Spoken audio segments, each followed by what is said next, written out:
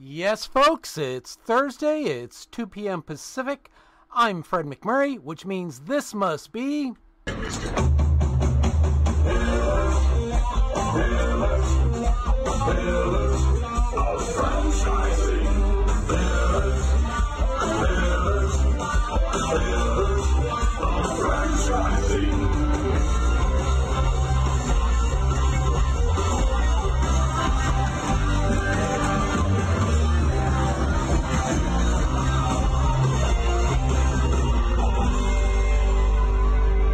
Welcome back to another episode of Pillars of Franchising. Live Thursdays, 5 p.m. Eastern. Hey. That's a surprise. You like that? I finally let it run to the end. Wow. We've had that all along. Oh yeah, usually I just cut it off sooner. But I figured today I'd let the guys actually get their pillars in there. Wow. Gotta love it, don't you? Very cool. I always like to have a surprise or two here, what can I say? So, what have we learned in the last week? Well, let me tell you this interesting little tidbit that I learned just before we went live today. So, as you know, my friend Mario, who is our mentee in progress right now, as you might recall, the last couple weeks I reported that we had one of his franchisors in the midst of rewriting their FDD. Yes. He just got that FDD in his hands. And guess what happened? They took out his territory. The other franchisor is now under FDD review. And he is like, what is going on? So it was kind of like, when you feel like everything's blowing up around you and you think to yourself, what have I done? Am I really doing the right thing? And I had to say to him, listen, that's kind of like a day in business, right? Because there are going to be days, as I just said to him, that you're going to wake up and have the sweats, right? There's going to be days that you think to yourself, oh my gosh, how am I going to make payroll? There are going to be days that you wonder, did I remember to make the tax payments, right? I mean, there's so many things that are going to come your way. And this is just one of those periods of time. And, we talk a lot about grit, right, David? That's one of the favorite things to talk about. And I said to him, don't mistake our talking about grit and having that passion. Don't mistake when we talk about that for the fact that you are going to have hard times. And there are going to be points in time, especially when you're in the process of purchasing a business, when you're switching out of corporate America and going into business ownership, that you doubt yourself. That's totally normal. And don't think you're going crazy, right? And well, so I think it's important that what we know, right? But it's going to happen. We have to be real, right? And don't get down on yourself. Just talk to a buddy, talk to somebody who's been in business, and they're going to tell you it's okay. It's normal. So I think that's really important for people that are out there. The other thing that he shared with me is that, the more advice that you seek from people, the more you realize that you really don't want to get advice from people who are not in business because they all think you're crazy. But you are a little bit, right? You have to be crazy to go into business. I mean, you have to be. That's prerequisite. Yeah, by definition, right? So he said, I realized this past week that I have to stop talking to people about going into business unless they themselves own a franchise or are in business, because all they do, they have these opinions, they have these thoughts, and most of them are way off the mark, and they all just think I'm crazy. So I think that's chicken really shit. What's that? Sorry. My phrase was chicken bleep, I think it was. Since I'm the guy who's got a bleep, Yeah. So very good conversation. We're back on track, but now we're waiting for a second FDD. So the one thing I would tell you is, as you're going through this process and you're comparing two brands, find out when their FDD review is up so that you kind of have a time frame, not to necessarily put yourself in the hot seat in terms of we got to hurry and do it, but you do need to be cognizant of timelines, because now we're looking at another 30 days out to get this one FDD approved before he can get a look at it again. So that's kind of a bummer. So did the first FDD have any major changes that any surprises from what it was before to what it is now? Not that he has found yet, but he just got it in his hands. So he's got a lot of reading to do. So hopefully he has insomnia. Yeah. Yeah. I haven't seen it yet, but I know he'll be happy to share it with me. We just caught up literally right before this phone call. So we're going to have another conversation tomorrow, and hopefully we'll be able to take a look at it with him and see if there's anything major that we need to throw a flag to. Okay. Did we talk about ADA compliance last week? We did. Did we? I don't think we did. No, I think that issue came up afterwards, as a matter of fact. So, and we're not just talking about physical stores either, no, right? Or doorways and bathrooms. Yeah. Westvine picked up a client 2 weeks ago. It was a realtor in Chicago. Had gotten notification from a lawyer in Chicago about from what I know, a not-for-profit in Florida that was complaining about them, and they were giving them 14 days to remediate their website or be sued. And so this, of course, set us into motion. But when we look at it, where it appears that I'm going to say the industry, for lack of better words, is going, is that if you have a brick and mortar site, your website better be ADA compliant. Now, I'm assuming most people would say, well, what the heck how does your website be ADA compliant, right?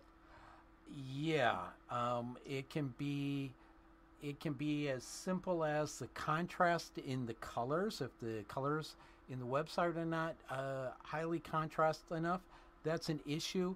If you have two links on the same page that go to the same spot, if they're not named the same, there's an issue.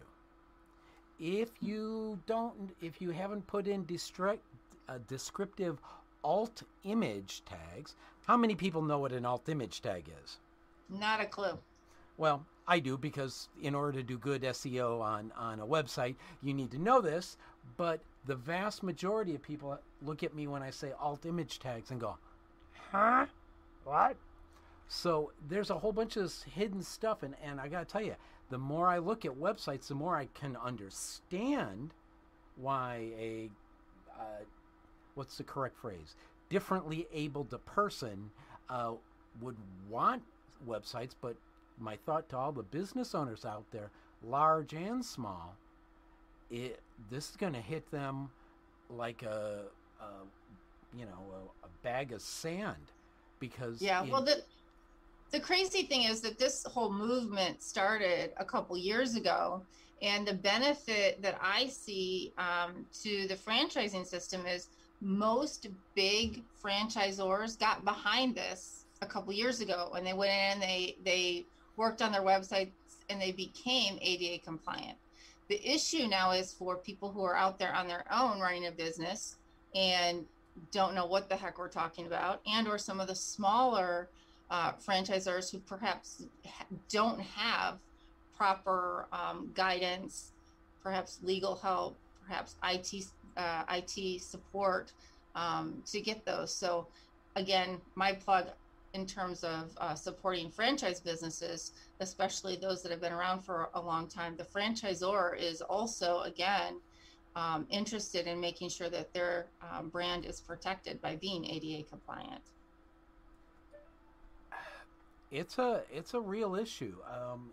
This realtor was a part of at least 200 to 300, over 300 realtors in the association, and the words I've heard is that over 200 of them have already been tapped. Now, when you hit 300, now we're starting to hit that Molly Mage range and above. So I'm betting even some of the mid-sized franchisors are going to have some problems with this also. So word to the wide, make sure if you got a brick and mortar spot, your website is ADA compliant. So should we go to our favorite part of the show now?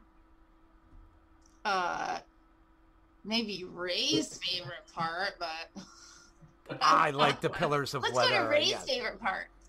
Pillars of weather. We got spring weather. What can I tell you? It's ordinary. It's nice and cool. It's in the 40s and 50s. It's beautiful outside, and a sprinkle now and then. But and I'm going to go next week. I'm going to be in Michigan, the UP. Right near Muskellunge State, in Muskellunge State Park. Been there, Ray. It's going to be a nice chilly temperature for you. Yeah. It's about 5 to 10 degrees cooler, so it'll feel a little better to me. But how about you, Kristen? Well. You know, the sun is out. I have a baseball game after this, so I have my snow pants, my winter coat, and my scarf ready to go. The sun is out, but the wind has picked up. So we don't get utopia. We get a little bit of this and a whole lot of that in one direction or the other. But I don't know. Mother Nature didn't get the memo that it's now May. So how about you, Jerry? Well, I'm in Iowa, so not very far away from you, Kristen. It's a balmy 63 degrees with partially sunny skies. Yes, it's getting very hot here. Summer is on the cusp of hitting the state of Iowa. Can't hardly wait for it. And so, yeah, life's good. I think it's going to be in the 50s and 60s for the next week or so. So not terrible Iowa weather. David, what's going on where you're at? No, about the same. Mid-50s, not bad for Cleveland. But I looked ahead, and it's going to be 50s, low 60s for the next 2 weeks. So right after this show, I'm going back to my warm place, and I'm going to head back down to Destin because they're going to be in the upper 70s, low 80s. And I'm a freeze baby. I like the warm. So I'm going to start my summer a couple weeks early. Excellent. And Cleveland rocks, though, right, David? Isn't that what that song says? That's right. Sure does. We can't when play it the gets song. A little warmer, it does. We can't play the Cleveland Rock song, otherwise we'll get flagged again, and I'm tired of those. Yeah, that's a bunch of garbage right there. So that's good. What about our guest? Isn't somebody going to ask our guest where he is and what's the weather like? Seriously, Ray, you're falling down on it. Yeah, absolutely. We do have a wonderful guest. I feel like a neophyte as far as a franchise owner because we have Pat McLaughlin with us, and he has owned a lot of great clips, and he is formerly a chiropractor for 30 years. And let's start with, where are you, Pat? And thank you. Give us a little idea of what the weather is. Yeah, so I'm in Morehead City, North Carolina. That's actually on the coast of North Carolina. So if you pick the kind of the outermost part of North Carolina, we sit out in the Atlantic Ocean. So we're probably about 3 hours north of Myrtle Beach, South Carolina, and about 4 hours south of Virginia Beach, Virginia. If you wanted to kind of take a look on the it is 64 degrees here and partly cloudy with some about 15-mile-an-hour winds here in Morehead City. Oh, that sounds like a great place. Gary's been here. He's been here this year, actually. So, yeah, he came down, I think January-ish, maybe? Or January, a boat going down the inland stream there to lunch with Pat and his partner and their lovely wives. And January there wasn't too bad. Awesome.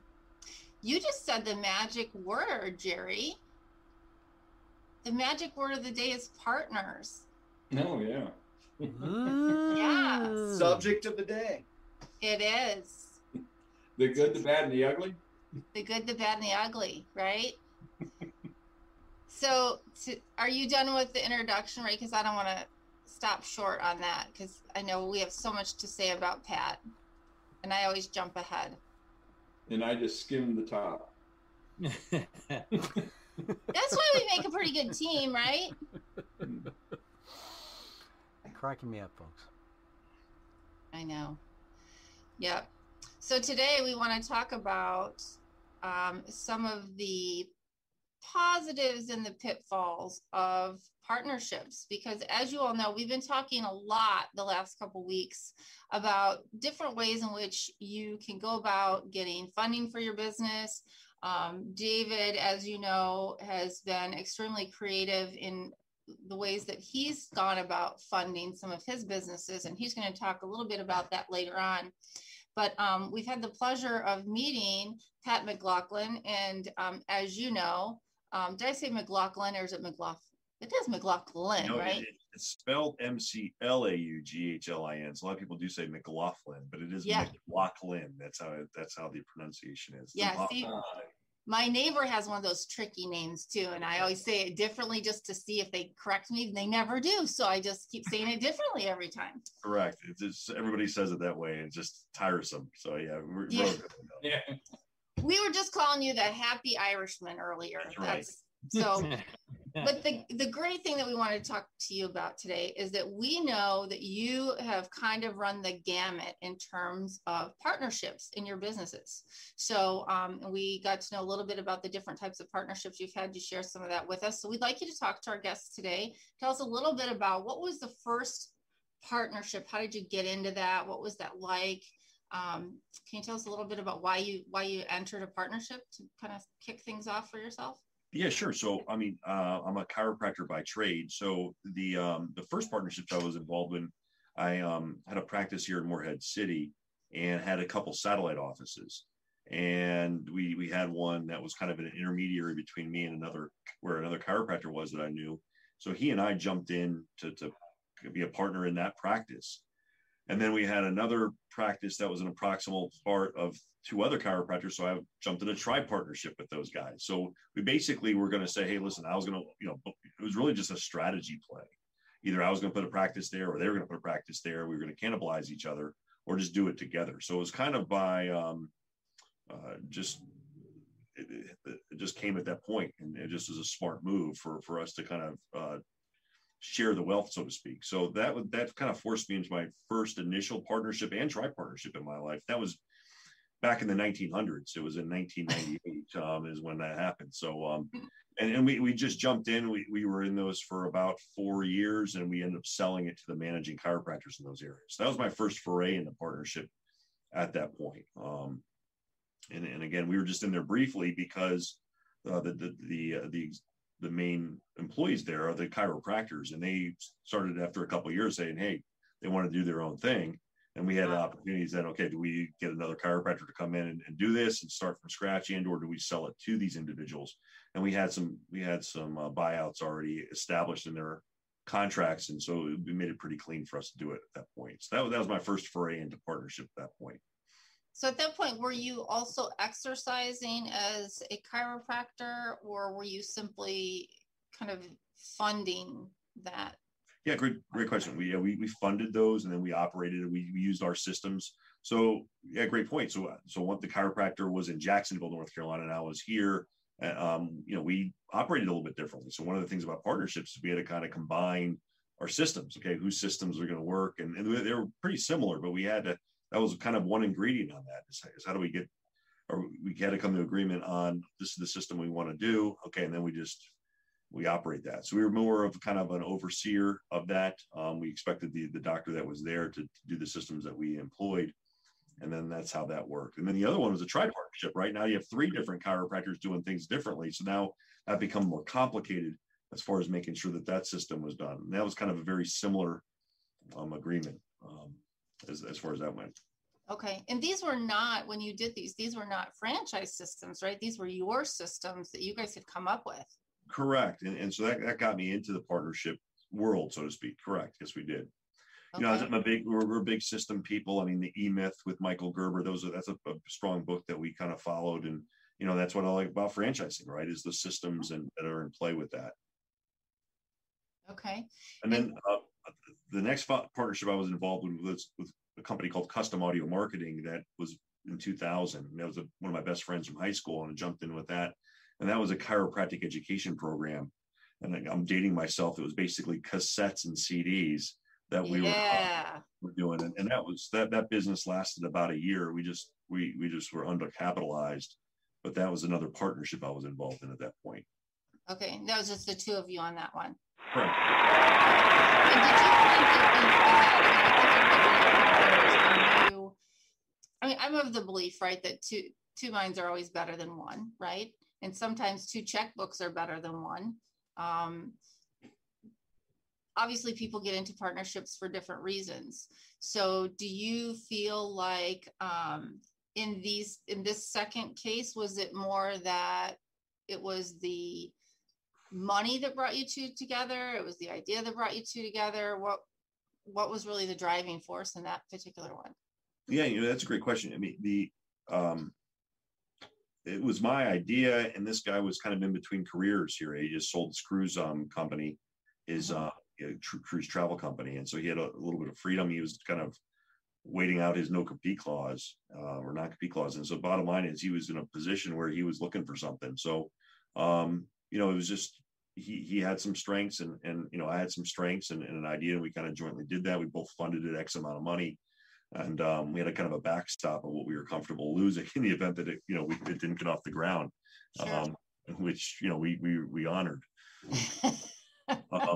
But I read a book recently called "How I Built This" by Guy Raz, and in there's a chapter on partnerships. I talked to you guys a little bit about this yesterday, and just the single, it says the single or the number one mistake that kills startups is having a single founder. Really, so basically, I find a partner is just finding your co-founder, and just from the collaboration and money and ideas and work and all those things that you combine. I think there's lots of lows that you go through in opening up a new business, as you know, and having somebody there to be encouraging and having somebody there to help you. True, on the other end, you split profits on the back end.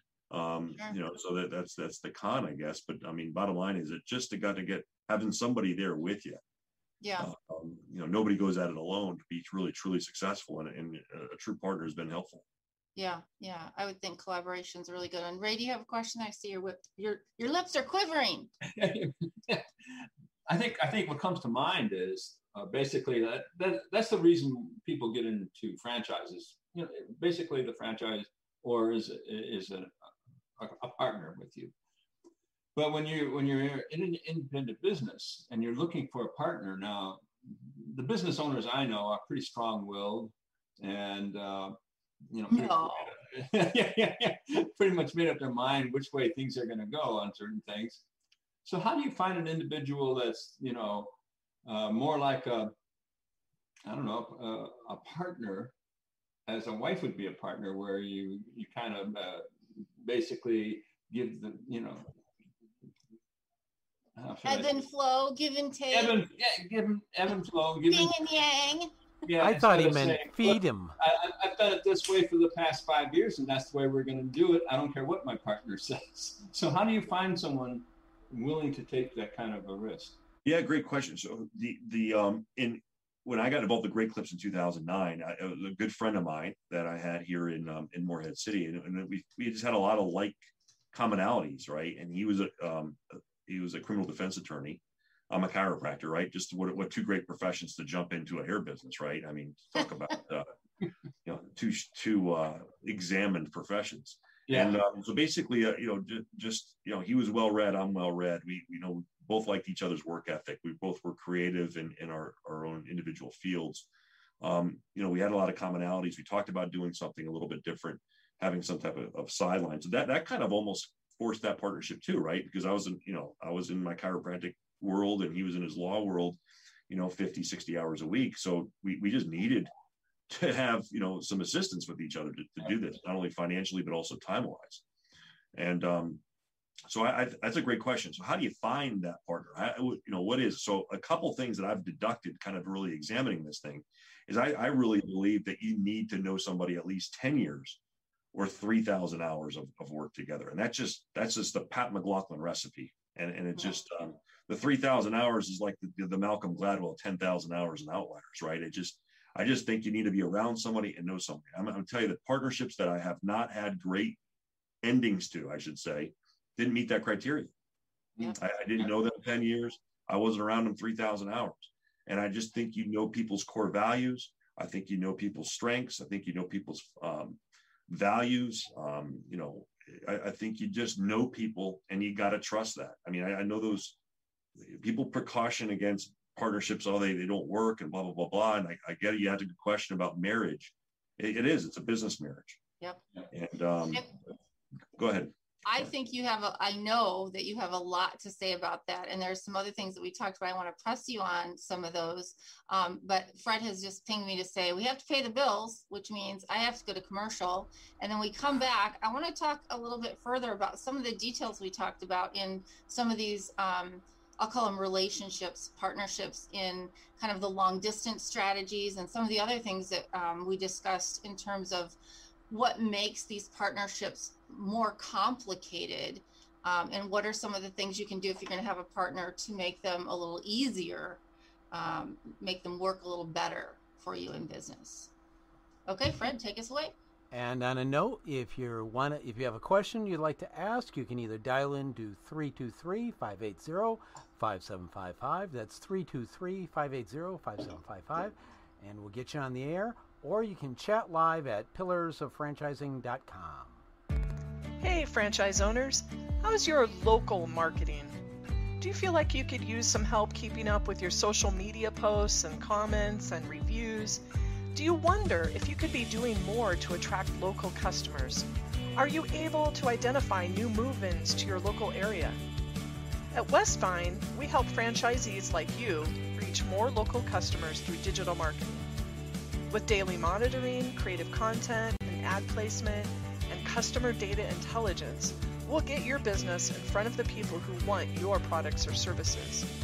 We also work with franchisors who need an agency to handle the digital marketing for all of their locations. If you're ready to reach more local customers, give us a call at 805-265-5440 or visit us at westvine.com. That's 805-265-5440 or westvine.com. And you're back. Yay! I want to point out my now hiring sign in the window, since we've been talking about labor the last couple times. Jerry, you notice I have my now hiring sign in the window. Just to sidetrack a bit, and I just noticed it was being caught on camera. And I ordered like 25 more signs because we're now in the point of desperation. I would argue most people should be hiring all the time right now. Don't take it down, Kristen. Yeah, I have permanent logos in all my cars that say now hiring, and they've been in there for 5 years, right? But I haven't really needed to use them, and now I'm super desperate. So, okay, Pat, so let's get back to you. You know, one of the things that we were talking about is some of these relationships and partnerships that you've talked about. You folks aren't even you're not in the same city, not the same county, not even in the same state. Do you find that creates bigger challenges in working with a partner? Certainly. I mean, I in North Carolina, my partner and I, we are in the same building here. But when I was in Nashville, Tennessee for a period of time between 2017 and 2020, and that was a complicated partnership in the fact that I was actually in Nashville, Tennessee, and we had my business partner here in Morehead City, and then we had another partner in Knoxville, Tennessee, and then we had another partner that was kind of our operating. He was in charge of operations. So if I could just meander on that thought here, I mean, we have 4 partners. 2 were living in Nashville, 1 in Knoxville, and then you have 1 in Morehead City, North Carolina. And then you have in that partnership, the operating guy, he was 10%. I was 30%. The guy in Knoxville's 30%. He's 30%. So you can see kind of where this is going. This is like juggling chainsaws. Yeah. And then then you have accountability factors, right? I mean, so the guy in Knoxville, he knew more about Great Clips than any of us, really. I mean, right. And so he housed some of the, he housed HR, he housed accounting. So we were paying him for that. So he was hearing more of it than we were. So really, it became in the end, I think, a little bit disjointed. I think that one of the key things on partnerships is, equity of time, equity of work, equity of, and that I think that becomes the big rift, and then perception on that, who's doing it, and the perception of who's doing it, right? Yeah. And so that was an interesting piece of it. Well, we even talked, even prior to our there's a couple things I want to bring up. First of all, some of these early partnerships that you had, you mentioned the 1900s, which cracks me up. But back then, way back then, right? We didn't have Zoom, right? We didn't have all the technology that we have today. So, I'm not quite sure. I know that we didn't like pigeon carry the notes back and forth, but, how did you guys do your meetings? How often were you able to get together and kind of talk about how the businesses were doing then? Great question. And so we did not do this initially, but we had to get a pulse. So we were using Zoom a lot, obviously pre-pandemic. So we get on a call, and there's some good advice, I think. So weekly calls on Zoom to go over your business, I think, is critical. Okay. I think quarterly face-to-face meetings are critical, whether you get on site and where your business is located or do it otherwise. So we had that pulse. Okay. So we had quarterly in face, we had weekly Zoom calls. I think those are necessary. I also think getting an accountability chart is important. Yeah. We ran the Traction playbook with EOS. We're big fans of that. And we use that type of system. We use that in North Carolina. We kind of use a bastardized approach in Tennessee, but basically having kind of a system of getting the ideas out, putting the stuff like on Trello boards. We use that just to kind of see what the ideas were each week and park those ideas on there. So I think having those types of meeting pulses were critical. And quite honestly, I think we were running the business just fine. I mean, it just, as far as my exit, that's another part of the story here. Sure. But those are some things I learned. I mean, I've learned from every partnership I've been involved with. I've been involved in 6 different partnerships. One thing I have learned in this one, I would not get in a quad partnership. I would not go beyond 3. I just think things become too disjointed at times. There's, too many chiefs, not enough Indians, if I can use that phrase. I mean, bottom line is, so I would not do that. And then the other part about it too is having partners with different levels of business interest. In that situation where you have one for 10%, one for 30%, 30%. And our wives were technically 15, right? So I was 15, my wife was 15, their wife, so we literally had 7 partners. I mean, we didn't have, so those are just a couple of things. I'm just to meander on that, but I hope I answered your question. Yeah. Do you think if you went back and let's say you took that partnership of 3 or 4, because those are kind of like, to me, I always think that if you're going to do a partnership, or at least people who are on a board that vote, that having an odd number is the right number, because somebody always has to be the tiebreaker, right? So I think an odd number is always probably the right way to go, because if you have an even number, there could always be a tie, so to speak. But would you have partners and investors in a situation in some cases, do you think? I've never had that. I mean, we've just been, the investor partnership was all the same, people. So I don't know how I would answer that question. I think it's cleaner to have everybody who have skin in the game that are actually working and doing some accountability. I think that just would be cleaner for me. Yeah. 2 other things I mentioned, the operating agreement's got to be ironclad. And I think that was something that kind of, not the same operating agreement for each partnership works. And quite honestly, we transferred the operating agreement from the business here, technically, and we copycatted a lot of that for the Nashville operation. And there was a clause in there, it kind of came back and bit me in the ass. So quite honestly, at the end. So it's really understanding those operating agreements and really having your own attorneys kind of going through there and just going through all the different tentacles to say, okay, hey, what happens if this happens, or this happens, or this happens? But even you're in this thing 3-4 years, you forget all of that stuff. Sure. But you really need to do due diligence on the front end and just really go through and take your time and spend the money just to make sure, hey, am I bulletproof here if this, and this happens? And I just didn't do that level of analysis on that Nashville situation. So one other thing I think, in looking back on that, is I think having a quarterly conversation, which EOS does talk about, and being very transparent and look your partners in the eye and say, listen, are you happy? Am I happy? Am I doing it enough? Am I meeting your expectations? Are you meeting my expectations? and having that true transparent discussion with each other or Right. all three of you, I Mhm. think is paramount. And I think that was something that I would, if I had agreed myself, I should have done that in the Nashville situation. Right. Well, and I like what you had said, and I know we talked about it before too, making sure that you have a partnership with people who really, it goes beyond just a financial decision. I think that you really do have to have somebody who has the same core values as you do.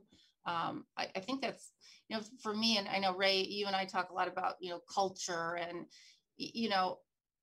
to me, having a business relationship, well, it's all locked down and surrounded by legal documents, right? Should always be that way. But inside the relationship, or outside of the legal document, if you will, the legal document is kind of like the cage, right? And then everything inside needs to be the pieces that fit and feel good, right? And in order for those pieces to fit and feel good, you want people who you get along, you respect each other, right? You understand each other, the family dynamics everybody's going through. God forbid, what happens if somebody gets sick, somebody dies, right? We talked a little bit, I think you had the 4 Ds that you mentioned. Correct. And your operating agreement, those 4 Ds, divorce, disability, death, and dissolution. Those are the 4 things that have to be, concrete, right? I mean, so that's it. And another thing too is, I mean, in finding and going through some, mental calisthenics here is, I mean, strength finders, right? That's a great thing to go ahead and do. Maybe do a Myers-Briggs, making sure you guys are compatible. Going through this type of stuff. I think that stuff is important. I mean, especially as you enter one of these partnerships. I think Pat hit it on the head when he said transparency. And transparency in a partnership is critical, but it's also critical in any relationship you have, including your spouse and including your friends. Once you lose that transparency, and including your employees, I feel, as much as you can, you should be transparent with everyone around you. And that's the best way to build relationships. And that's what a partnership is built on, is relationships. Yep, absolutely. A couple other things too, just I think you need to be sensitive who's bringing who into the partnership, right? I was brought into this partnership. And technically at the end I was taken out of it, but sometimes people going into something together, which happened here in Eastern North Carolina, is different than somebody asking you to jump in on a partnership. I think you got to be very sensitive to that. And I never really looked into that too deep. I learned that on this one. The other thing too is be sensitive who's bringing the key employees in, right? And this partnership in Nashville, we brought this key employee in. Now she fizzled out, and then this guy brought the key employee in, and they fizzled out. So it was interesting though, and I've been involved in a restaurant business called Duck Donuts for 2 years as another tri-partnership, and we supplied the key employee, and the key employee ended up leaving, and it created some friction with the other partner. And it was just because, I call it key employee connectivity is critical there, because somebody's going to have a key person, and one of the partners typically will have that. And I just think it's an interesting facet in all this. Mm-hmm. Yeah. You have any advice or anything you would share with people out there that are considering purchasing a franchise here in the next few months and are exploring the options for partnerships? Any final thoughts? I think, Jobs had Wozniak, Ben and Jerry, Hewlett Packard, Bill Gates, Paul Allen, right? I mean, partnerships work. I'm a big fan of them. I think just doing your due diligence, making sure you understand your operating agreement, take your time. But I think, from a financial, a work, time, I think there's a lot more pros and cons. I mean, people will warn you though. I mean, partnerships don't work, blah, blah, blah, blah. Yeah, some of mine didn't. But I think most of them did. And I've learned from each one of them. I would read a couple books. I think you hit, you talked about grit, right? Angela Duckworth's got a great book on grit. I mean, you got to grind through this. My Uncle Charlie told me one time when I got married, marriage is giving 75% and expecting 25% return. I think the same thing about a partnership. I really do. And I think, I don't think there's anything such as balance. I think there's counterbalance. Good point. The book one is The One Thing, right? What a great book that is. It talks about you're never in pure balance, you're in counterbalance. And the same thing with a partnership. Sometimes I'm doing more than James is, and sometimes he's doing more than I am. You just got to be, it's that give and take. But I think quarterly conversations and just sitting down, hey, is everything all right? What do you need from me more? What can you do more? I think that's one of the biggest tips I can give. And that's obviously promoted with the traction software or traction system. And I think if you use that and did that, I think that would help. Well, we really appreciate your time, Pat. I know you're extremely busy, and sometimes talking about things that didn't work isn't always somebody's favorite thing to talk about. But, all of these are valuable life experiences. And, here on the show, we try to be transparent and make sure that we find people who are willing to share their life experiences and kind of tell their stories so that our listeners get kind of the good, the bad, and the ugly of what can happen out there when you're looking to purchase or open a business. So we certainly appreciate your candor and your openness to share. And we wish you all the best and hope that we can get you on the show again in the future. So thank you again for all your time. We really sincerely appreciate it. Yeah, if there's anything I can help with, feel free to put my contact with anybody who's in need, and I'm happy to help out. We certainly will. We'll have all your information on the website and how to contact you. Is there a certain place you'd like them to contact you? Yeah, my email address is the simplest. It's just drpatmclaughlin@gmail.com, and you could provide that. Awesome. We'll have all that on the website for you. And again, thank you so much. We're going to go to a quick break, and then we're going to come up and talk with David about some of his wildly successful partnerships that he has had in his businesses. The Franchise Woman is a bi-monthly digital magazine that empowers women as they navigate the franchising industry by providing relevant news, tools, advice, and inspiration. We are a resource for women who are seeking to own their own businesses, improve their existing businesses, find creative solutions, and take advantage of franchise opportunities. We feature women in the business who best exemplify our ideals and have something to teach our readers. In addition to our exclusive articles relating to the female entrepreneur, we also feature brands that are geared for women. Women have become the fastest growing sector in business ownership and have become a powerful, influenceable force fueling the economy. The Franchise Woman will give you the news that is relevant to you to help you navigate the path of successful franchise ownership. By women, for women, and about women. We are the Franchise Woman. Join us today at www.thefranchisewoman.com. Ooh, hey, David. All right. How are you? You're already wearing that Florida color. Yep, absolutely. I am.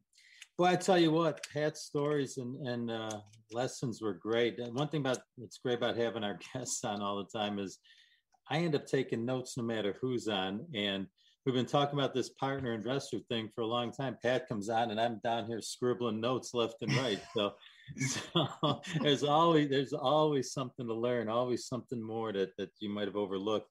Isn't that crazy? A couple of books he mentioned certainly were our foundational books that I've used for a long time. So those of you that, sometimes your book titles, yeah. I mean, the E-Myth, the One Thing, all those things, those are great books, and it goes back to never stop learning, right? So I'll get off my soapbox on that. I think when you stop learning, that's when you start falling behind. But anyways, here's the thing on this, and like I said, Pat was incredible. The stuff he was talking about. To this point, when we've been talking about this, I guess for a few weeks.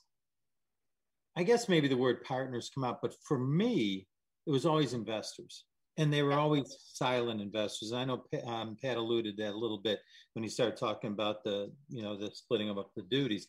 And the reason why they were always investors for me was for that exact reason. My personality, I'll say this bluntly, I don't care, is I don't like to be told what to do. No, come on. No, say it ain't so. Really? No. Well, I can be a great assistant coach. I'd rather be a head coach. But if I got a head coach that's kind of hard-headed, I'll learn to back down. But I really, in the beginning, I needed money, so I got investors. But they knew, but that's all they wanted to be too. They just wanted to put in the money, collect their dividends. Hopefully I get a return. They made a good investment and they trusted me, right? Mm-hmm. So I took on the full bore on my shoulders and my wife, and we went to work and we built that thing. Here's the ironic thing, and it hits on absolutely everything that Pat talked about. So I want you to picture this again. 28 years ago, we start our business, and then we grow a couple units over the next few years. About 3 years after I started, one of my best friends from college, ex-college baseball teammate, he comes up, visits, he says, holy cow, this is great. And we put together an investment team for him. He leaves his job, he starts his business. We're both in Ohio. I'm more in the northern part of Ohio. He's more kind of north central, I guess, central north, closer to mid Ohio, but still north of Columbus. So he's building out his little chain of restaurants. I'm building out mine. So we do this for how many years? And we went to training sessions together. We shared ideas together. We talked together. We went to convention. I mean, we kind of were running our businesses together, but as Pat alluded to, differently and separately. Right. So I don't know how many years later, 15 years later, whatever it was, he buys out a franchisee that quite frankly, the corporation was going to close. So he calls me up and he says, okay, Jason, he goes, hey, I want to buy Frank out. They're going to close it if we don't. I'm going to cut Frank a good deal because that way he and his wife can get out from under the debt and everything else. He says, but it's too far away. Will you run it for me? I went, okay, sure. No formal agreement. I mean, we've known each other forever, right? I mean, since college. No formal agreement, anything. Boom, I go run it. We turn the restaurant around. And by the end of the year, it was, a 30% increase in sales, et cetera, et cetera. Became a very successful restaurant. So then he says, hey, I'm getting out of a partnership with one of my other locations. Can you go down there and help me with that one? I said, sure, no problem. I'll go take care of that one too. I don't know how many years go by. We finally looked at each other and said, what are we doing? what are we doing? And he's the one that brought it up. He goes, why don't we just combine these things? Now, easier said than done, but we had a mutual investor who was also our accountant. And, so he ran all the numbers because that's what he loves to do. And if you can read his writing, then you can figure out what he put together, right? But typical accountant writing.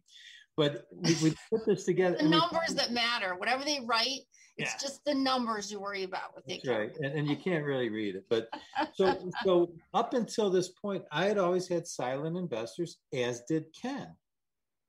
We just had money people. Hey, I want to invest. Just no different than a public company investor, so to speak. So then we said, okay, let's do this. Now here's the key, and Pat alluded to this several times, and I hope people didn't miss this point. Because there's a lot of layers I'm going to cover this, but one of the things we had were a complementary skill sets. Ken was very systematic, very administrative, loved the financial, loved the numbers, loved spreadsheets, very task oriented. Okay. I'm task oriented too, but then I lean towards more people oriented. So my strength was always in building teams, right? Developing people, developing the management teams, building sales. Hospitality was a big thing for us. That's where my passion lied, in those areas. I didn't want to deal with the insurance guy. I didn't want to deal with all that stuff. Ken did, and he was extremely good at it. Mm-hmm. We had complementary skill sets and personalities. Yes. So there was a lot of unspoken agreements, just simply because we knew our roles, we knew our lanes, and we knew each other for so long. Yeah, and I think that's a good point, David. And that's kind of what Pat said when he said, 10 years, 3,000 hours, right? Or he started to allude to, and some people agree with it, some people don't. Maybe it's a Myers-Briggs survey or something like that, to really, because not everybody is good at being introspective, to say, listen, I recognize these are my weaknesses. Like, I'm not the numbers person, right? I know that right away. I'm an extrovert. I'm an idea. I'm a visionary kind of person. And so I think it's really important that that your point is almost spot on with what Pat said. You have to be able to find those complementary people and somebody that you truly know and understand their personality as well. It's perfectly said. And Ray brought this up too. And here's the other thing, talk about transparency. Again, Ken is really the only true working partner other than my wife that I've ever had. To this point, we have had a bunch of investors. We each had, but he was on. Now here's the biggest thing though. One thing you'd have to know about Ken, and again, Pat alluded to it and Ray did a little bit, trust. He's the most trustworthy, honest, character, upright person that I've ever met. He's the same as he was in college. He's the same. He's never changed. He's extremely high character individual, and he raises everybody's standards because of that, because of the way he carries himself. So it was a great fit. He ran the office, I ran the people. Right. And our paths, and then we communicate, to Pat's point, we communicated all the time. We had weekly meetings, we had quarterly meetings with our staff, with each other. We met weekly face to face and went over the stuff we had to go over. And so we're obviously too, we're both very committed to the business. That's all we were doing. So all of the stuff that Pat talked about, as he was going through it, as I was writing my notes down, even when we got to the point where we sold the business, I'll tell you another thing about character. And when we combined the restaurant, when we combined our units, I don't think I ever told Ken this, but there was a big document that you had to read and all these numbers and this and that. And I never told him, but I never read a single thing. I just signed it. And people Ken, say, I hope you're listening, Ken. People say you're out of your mind, but that's how, again, I'm not saying for anyone else to do that, right? But that was the implicit trust I had. And we've known each other for 30 years. Yeah.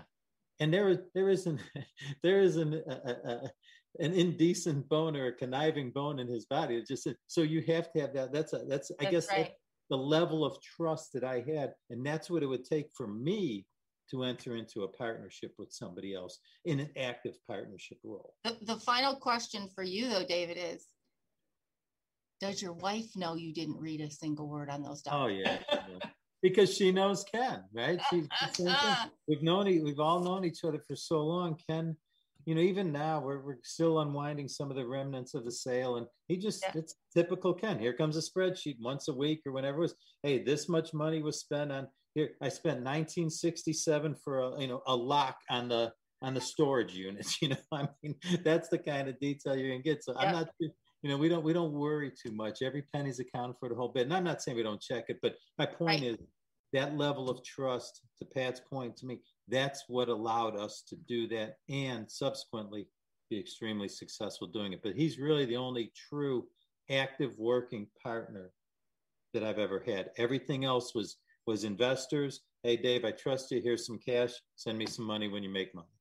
That's awesome. I thank you for sharing that. And I hope that Ken is listening. And if he isn't, make sure he gets to hear that, because I think that's awesome. Yeah, he's heard it from me because but the thing is, he was going to be on, and I'll be honest with you, he's a 4, 5, 6 month old or 4 month old grandson.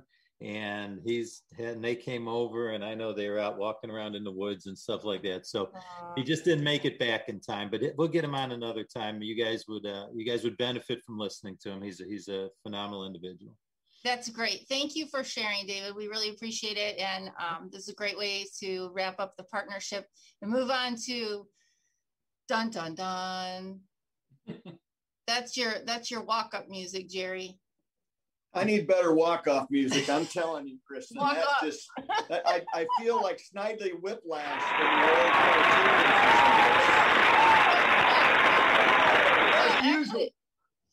As usual, I'm going to have a couple follow-up comments on the previous discussion because they get to talk about fun stuff.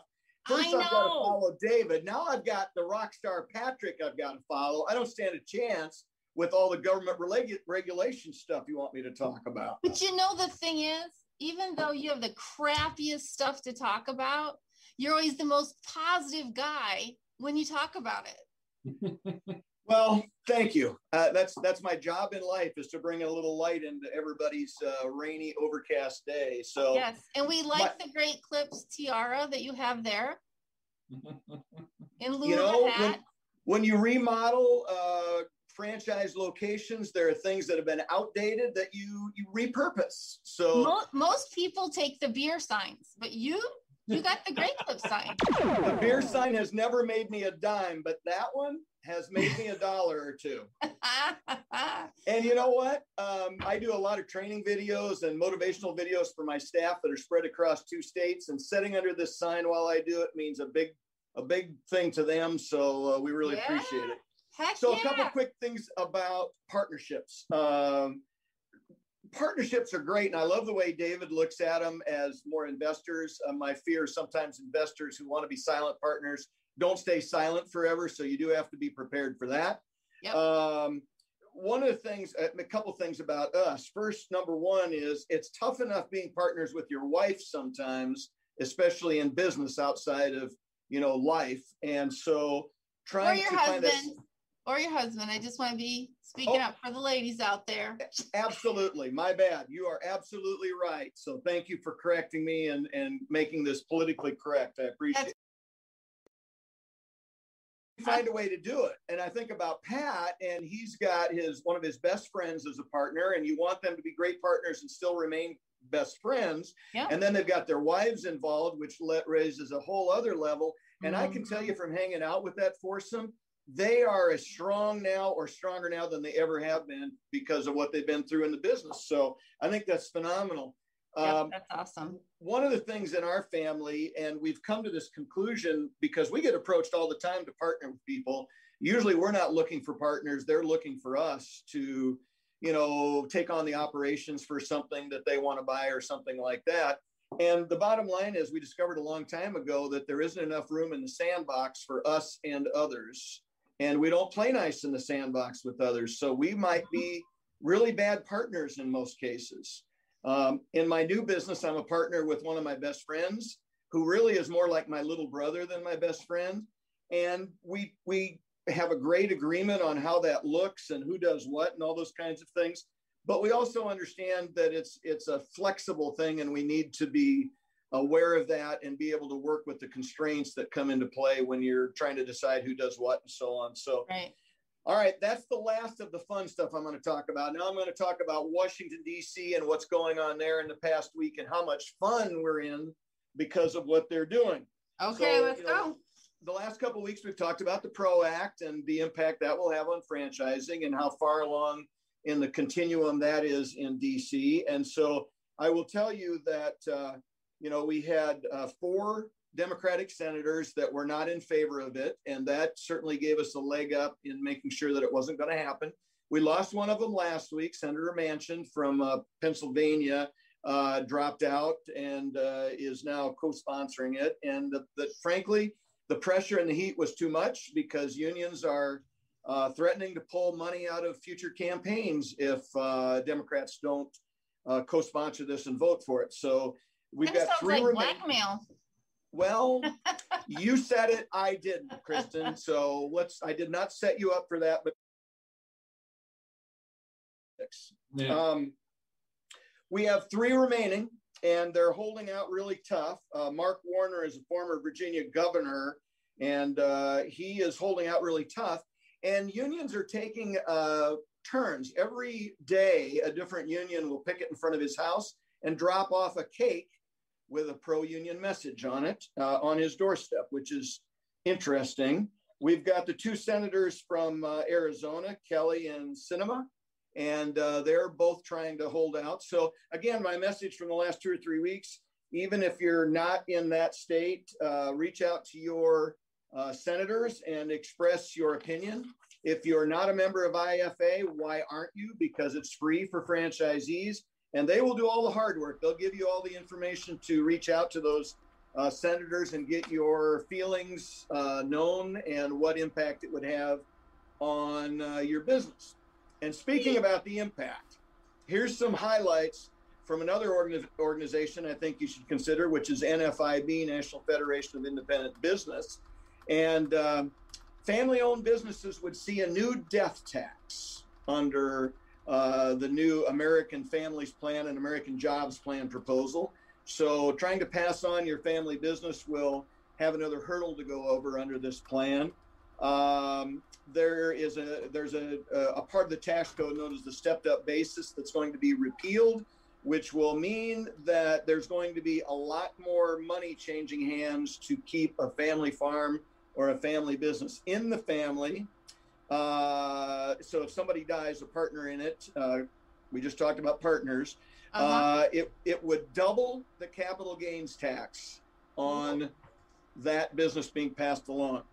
So what do they, hold on. So that means like if I pass, for me to pass my business on to my kids, the tax would double. Now I'm guessing that what they then do would be an evaluation on my business. That's exactly right.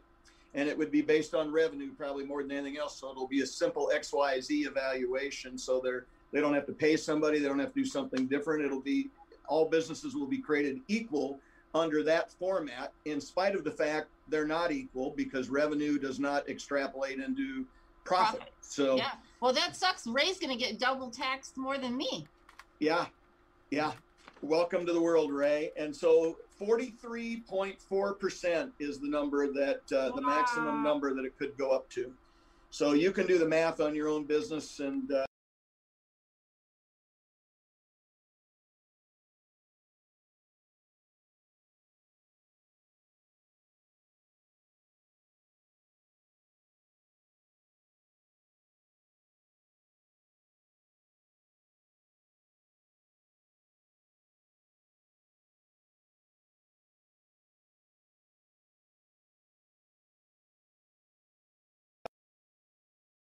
back into the labor force, and customers start finding their way back after COVID.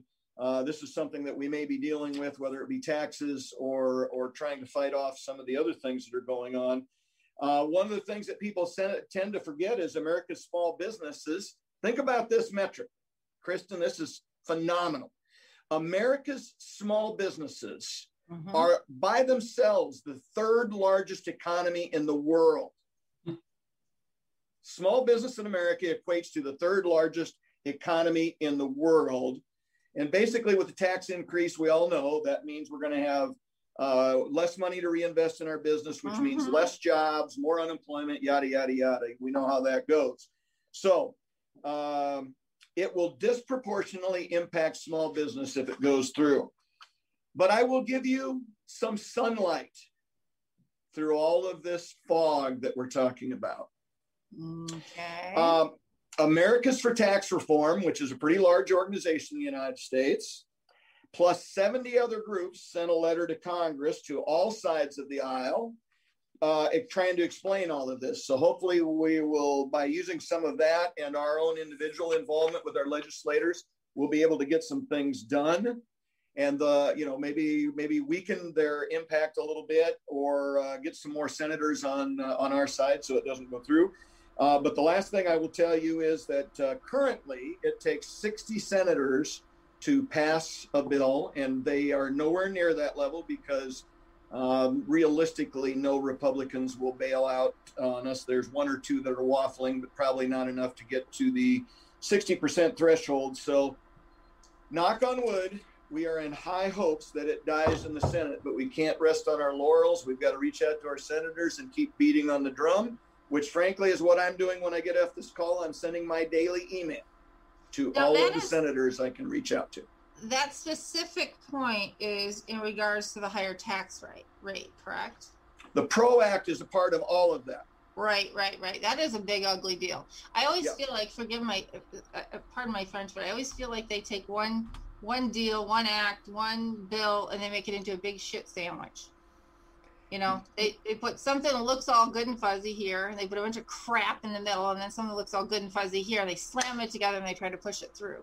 But so what I heard you saying, just to kind of recap the message, and then somehow I'm going to make you tell me if it's still a good time to buy a business, is that we've got blackmail and harassment going on, right? So yeah, blackmail and harassment, and I hope they don't eat those cakes. And really, I think they'd be better served, these folks, take the cake down to the food pantry, out to the homeless, and do something good with that. Because, we don't really need to waste it. Give it to the veterans. There's lots of great places to take food where people need it rather than waste it, trying to send a message. And then the death tax, death is already hard enough to deal with. Now you got to pay double for it, which I think that's pretty sucky. And then this potentially higher tax rate. So tell me, what are we doing here, Jerry? Are we still buying businesses? Are we still buying franchises? What's your outlook here? Kristen, you're starting to get a vibe for how I roll. So I'll tell you straight up, there has never been a better time to buy a franchise and get into business because, working for people is not what it used to be and may never be what it used to be. So being your own boss comes with a lot of benefits. Yes, there's some hurdles, but small business is very tough. We've had a lot of hurdles in the past. We always figure out a way to get around it.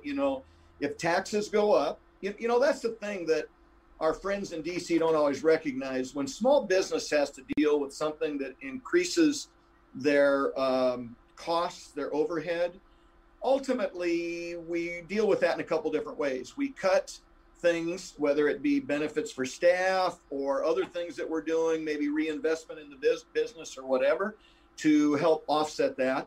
But more realistically, we raise prices. And when we raise prices, we raise it enough to make up for whatever the offsetting expenses are.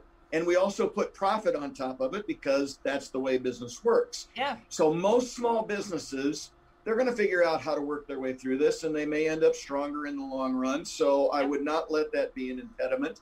And as far as the death tax, there are ways to deal with that through the way you structure your partnerships and those kinds of things. If you've got a great, the accountants and the lawyers are going to make a lot of money from us, small business owners, trying to help us over these.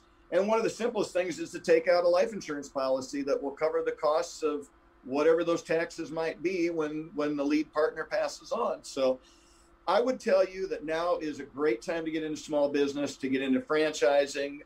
Franchisors are working day and night to try and make, to understand this and to come up with plans to help their franchisees deal with it.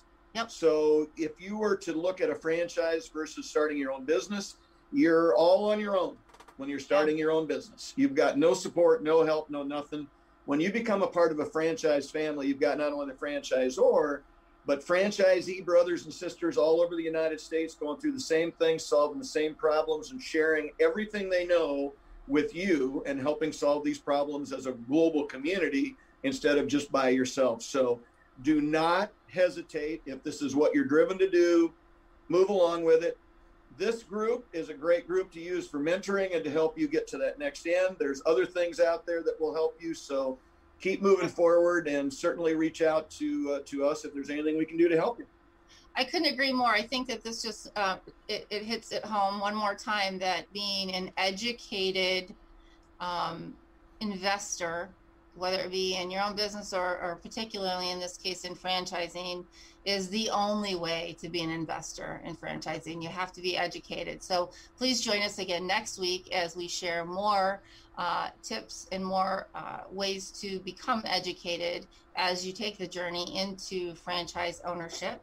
And we thank you for joining us today. And let's see, Fred, are we going down the rabbit hole today, or are we?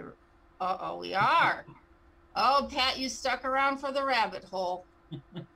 Yeah, I was warned on this. I said, you know what, this may make it even that much more fun. So, well, it will.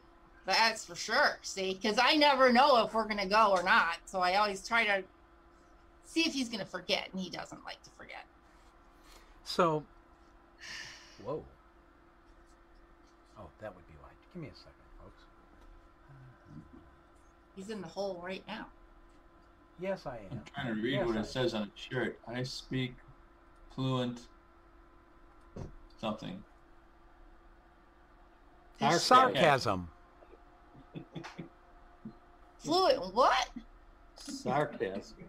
Oh. Sounds sarcastic to me. Sounds like Fred to me. So, today's question, I thought about basing it off of Janet Yellen's remarks about the Fed raising interest, but I decided against it. Instead, what we're going to talk about is AI. And since we're talking about partnerships, I figured artificial intelligence and partnerships, how could that not be the correct thing to talk about? So, in the world of the future, I'm assuming there'll be franchisees and franchisees who have partners, as well as franchisees who have AI partners. What characteristics would you look for in an AI partner? Ooh, who wants to go first? Because obviously they can't be truthful because they're AI. Go ahead, Kristen. Well, I need one to just do what I tell it to do. I don't need any back talk. So I just want somebody, if I say balance the books, right? If I say send an email. That's right. Kind of like Alexa, right? Say, hey, Alexa, go do the dishes. Hey, Alexa, I need you to balance the books. Hey, Alexa, right? I need just like a personal assistant to just do the stuff that I don't like to do. But that's a personal assistant, not a partner. But it's an AI, so who cares? I can use it however I want. The AI would care. No, they're taking over. They don't have feelings. AI does not have feelings, Fred. You're hurting the AI's feelings now. Well, now you're talking about like Iron Man and the thing that he has, whatever that thing is called. Ultron. Sorry, I know that.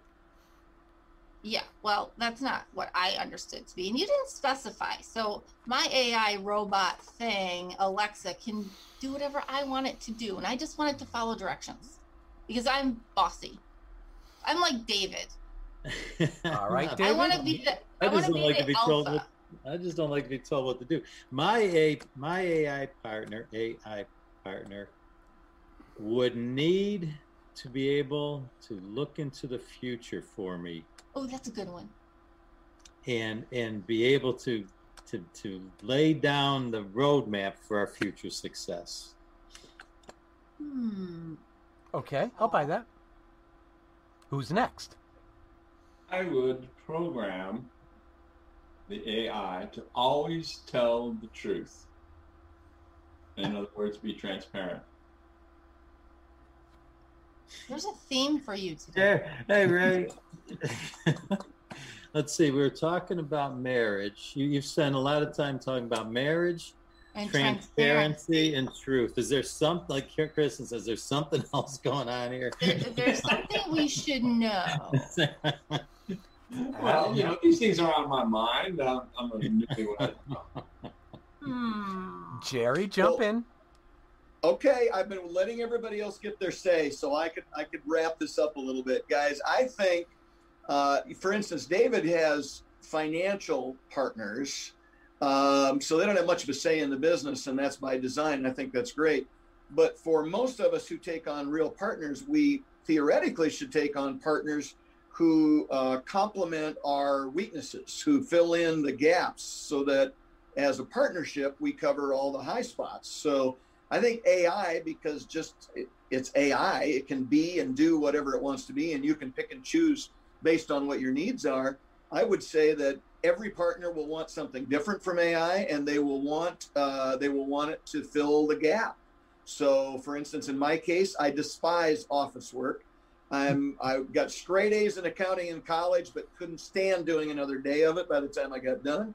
So my AI would do all the things I'm either weak in or hate, and I would do all the things I'm strong in and love. I think that's a win-win all the way around. Me too. Yeah. All right. I would agree with Jerry on that. My AI would deal with, find me all the real estate, plays I need to do on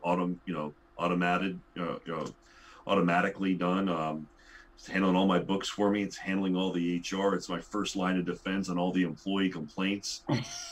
First line of defense of all the customer complaints. And, it's also trying to find me any new ventures out there. I think AI would be a fantastic partner for me. I really would. But in same thing, free up the the big idea stuff, and shop that out. When you said HR, I totally got this vision, right? You know how some of those programs do, like they search for keywords, right? And I could see somebody asking for the day off, and it sees day off, and it immediately goes to denied. I find it interesting that nobody said I'd program my AI to take over to all the computer systems in the world and thereby achieve global digital domination. But okay, I guess that's just me. I guess you still have a job. That's next. Since I'm the programmer here, you see. Yeah. At least we didn't say do our marketing. You know you get muted for that one.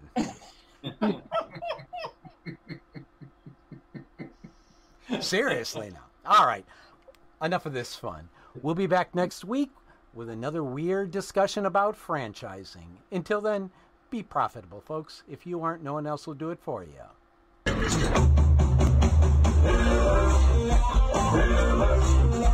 Pillars